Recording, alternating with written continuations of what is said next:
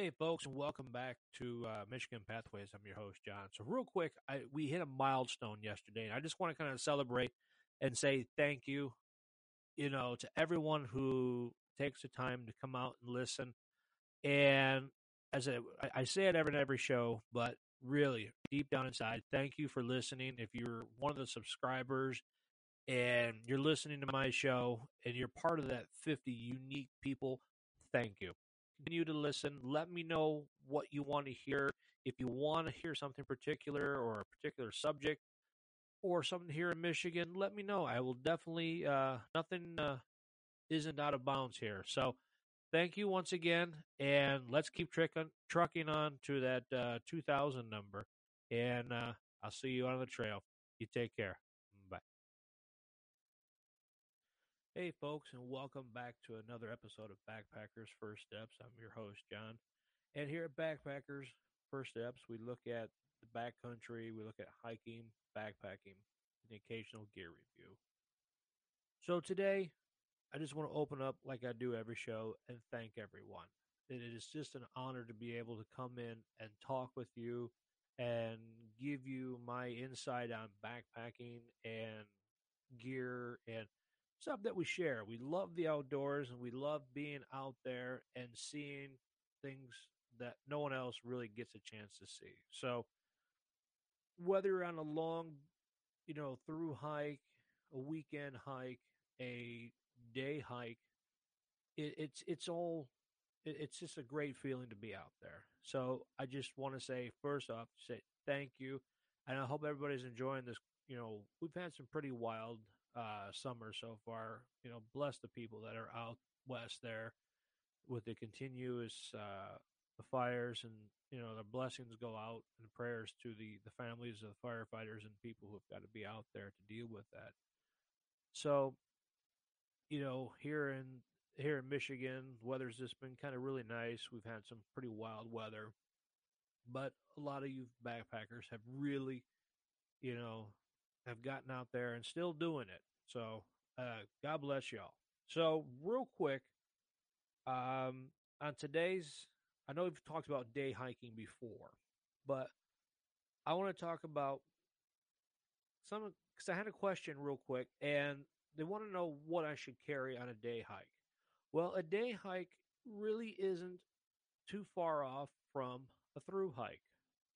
Well, I would say like a loop hike or an in and out kind of thing. So you could do an in and out in a day, maybe 5 miles or something like that. And you could do that in one day, pending health and that type and make sure everything's good. So the question was, what should I carry on a day hike? Well, first things first, the 10 essentials. People are like, oh, that's just too much. There are more incidents on day hikes than there are through hikes. The statistics show that anyone can go out on a day hike. When I say day hike, usually it's for the day. You go out from your car, go out as far as you can, and you come back. To me, that's a day hike. So you're carrying sometimes minimal gear, and I'm just, hey, I'm going out to see this waterfall and I'm coming back. Meanwhile, that's when problems happen because people are kind of rushing. They're trying to move. They're trying to get where they got to go and get back in that certain amount of time. So sometimes your mind is focused. You got to get through and you got to get it done, and then boom, you're just something's happened or you're not focusing on you know the trail. So a lot of accidents happen on day hikes. So what I like to carry, and this is just me, because it's a really it's a decent sized pack. Because we have a lot of backpackers will have their day packs and they'll have their through packs. So, and I always keep my day pack in my Jeep with me. So that way, if I'm out and about and I just want to go for a quick walk, then it's there with me. So we'll start off things simple. I like to carry a 30-liter backpack. Now, mine is a military style, got a lot of compartments, and it lays flat. It's got a lot of really nice, I said, small compartments to where I can be able to put things and be able to organize things how I need them. Um, I'm carrying. I know it's going to sound a lot, but 20 pounds. I got quite a bit, and but I know I can carry it, and I carry it comfortably, and I'm not struggling with it. It may be a bit too much, but I do carry a tarp. I have a, I think it's like a 7 by 7 tarp inside, and that's my cover. That's my shelter. I don't want to carry a tent or anything with me. It's just too much sometimes for a day. But you want some kind of shelter. You don't want to have to, if you get hurt, you don't want to be scrambling to find something for a lean to, or try to find some other shelter under a rock or under a tree or something like that. So especially if the weather is bad. So me, a 30-pound pack or a 30-liter pack is really simple for me. You may be able to get by with less. Just really depends. This is just what I'm thinking here. Medical kit is always still. You gotta have them. You may never use it, folks, but that one day that you need it and you didn't carry it, ugh, sorry. So bandages, Leukotape. You gotta have the Leukotape in there because you're gonna get them blisters. And then on the hikes, I'm just gonna throw these shoes on real quick. It's not a big deal. We'll be back. And then meanwhile, you got blisters and things no good there. So always the bandages, the Leukotape, a little bit of ibuprofen. It's not going to be too bad. Always make sure there's another little key, folks. If you're going to have ibuprofen or something like that in your pack, check it once a year or keep it in the original container. That's always the best thing to do. Or you write it on a bag and the expiration date. Try to change out your ibuprofen and stuff like that. If you're not using it, try to do it every 6 months, even sometimes once a year. If you're hiking, don't keep it in your pack. Sometimes people forget about it. Oh, I got ibuprofen here, and it's expired. You don't want to be doing that. So, um, another thing is hygiene.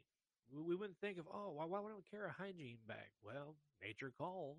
You got you're going to have to be ready with that trowel and your teepee there or your wipes or whatever you're using. And you got to have that hand sanitizer because you don't want to be using your good drinking water to be dry doing your hands. So always have, that just in case because I said, never know. Also, have snacks, have food, have something that can get you through the day just in case something does happen. So always have your snacks. It's always a good thing to have. Also, water. We never go out there without it, folks. We know that. Me, me personally, 2 liters. I usually have 1 liter full, ready to go, and then I carry another liter empty, and then that's the bottle that I use. Because sometimes we know how them Sawyers are; they're just a little too hard, unless you have like a Ceenoc or a platypus or something like that. Sometimes you may not use that full liter of water, but you have it. And then using that 1 liter of water, that empty bottle, that can be your dirty. So, however you want to see it. And then we also move to communication. Communication is definite. We got to let somebody know where we're going. I said, if we're just for the day, if we're just doing on a quick mile, somewhere, you know, we have to let somebody know what we're doing. So that's always a good thing. Also, have a map. There's nothing wrong with having a map on a day hike because you never know when communications can go down. You just, all of a sudden your cell phone is not getting good reception, and there's nothing wrong with getting a compass and a map and learning. Take classes. REI offers quite a bit of classes, or you can even learn them online. I know, and I've watched Dave Canterbury over at Pathfinders. They got a great little segment that they do on, bearings and that type of thing, keeping things simple. So keep things, relevant at hand, know how to use it. And then also have something, a jacket of some type. That's always a good thing. If it starts raining or you're not anticipating or it's cold and the weather changes, you just want to be able to have something, you know, and always keep it on you. And sometimes if you keep it light enough, I got a Columbia. It's a really small stuff sack type jacket. So just kind of stuffs in my bag. So it's really nice. So that's what I kind of carry on a day hike for me, or what I keep in the Jeep. I keep a little bit more in there, but you want to keep your 10 essentials. Also, I didn't mention in there, but we also had to have means for fire. You know, that fire also may be the way of signaling, you need help. So always have that. Relook at it every once in a while. Get yourself familiar what you have inside of your pack. That way you know what you got, where it's at, so on and so forth. So real quick, I want to do something special here, and I touched base over at the DNR Wildlife podcast, and the I talked with Eric Hilliard, and he's a great fellow. He understood, what I was doing over here at Backpackers and over at Michigan Pathways. So I've been granted to be able to use some of the Q&A that they've got, and because I find it a lot of interesting stuff. If you go back to their 2018, 2019 podcast, you'll be able to hear some really good Q&A. If you're into hunting and fishing and that type of thing, that's also a great, you know. But this is something I'm kind of opening up now to backpackers because we need to be aware, as the seasons are changing, hunting seasons are going to be opening up like they do all the time, and also the mating seasons. We need to be aware of what the animals are doing and such like that because certain times they can be aggressive. So we need to kind of know what's going on. So I'll be looking at that as we go along in the next few series.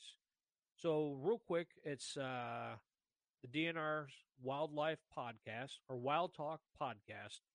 I'll put it down in the description down below, folks. So it's I also put their number and such if you guys want to get a hold of them or listen to what they got. So today on my episode here of Wildlife Corner, we look at burned out areas. Now, what do I mean by burned out areas? So you're going through the backcountry and you've stumbled across an area that's burned out. It's like, oh man, there's a forest fire, and or like with the fires we're looking at out west. It's really devastating. It's heartbreaking to see that these these fires have damaged things and the areas and wildlife. We have to look at it, folks. It's sad to say, but wildlife does, and fires like that. But when you have controlled burns, now the DNR here in Michigan, I've seen it in action. I'm pretty sure you've seen, wildfires and stuff here in Michigan. A lot of them, 99% of them are controlled burns. This is a way to get rid of invasive species, stuff that's come into the area that can take over Michigan. So when we see these, you can feel bad for, momentarily because it's just the way we feel. But also knowing that once that fire and that area has started to heal, new life comes back. New plants, new vegetation, new areas for wildlife to come in. But also, a lot of the plants, like the pine trees and stuff, thrive on heat. The more they have, the more they're able to give wildlife and the rodents and such in that area. And plants is the pine cones. Pine cones, when they get to a certain heat, they open up and they release their seeds, and they'll be able to rejuvenate, more trees and be able to feed the wildlife and such. So, just in short, real quick, if you see a burned out area, it was usually it could have been nature, folks. Don't get me wrong here. It could have been a lightning strike. You know, We've seen those before, to where lightning has hit something, struck something on fire, and now we've got a problem. But also, when they are doing controlled burns, it's there for a reason.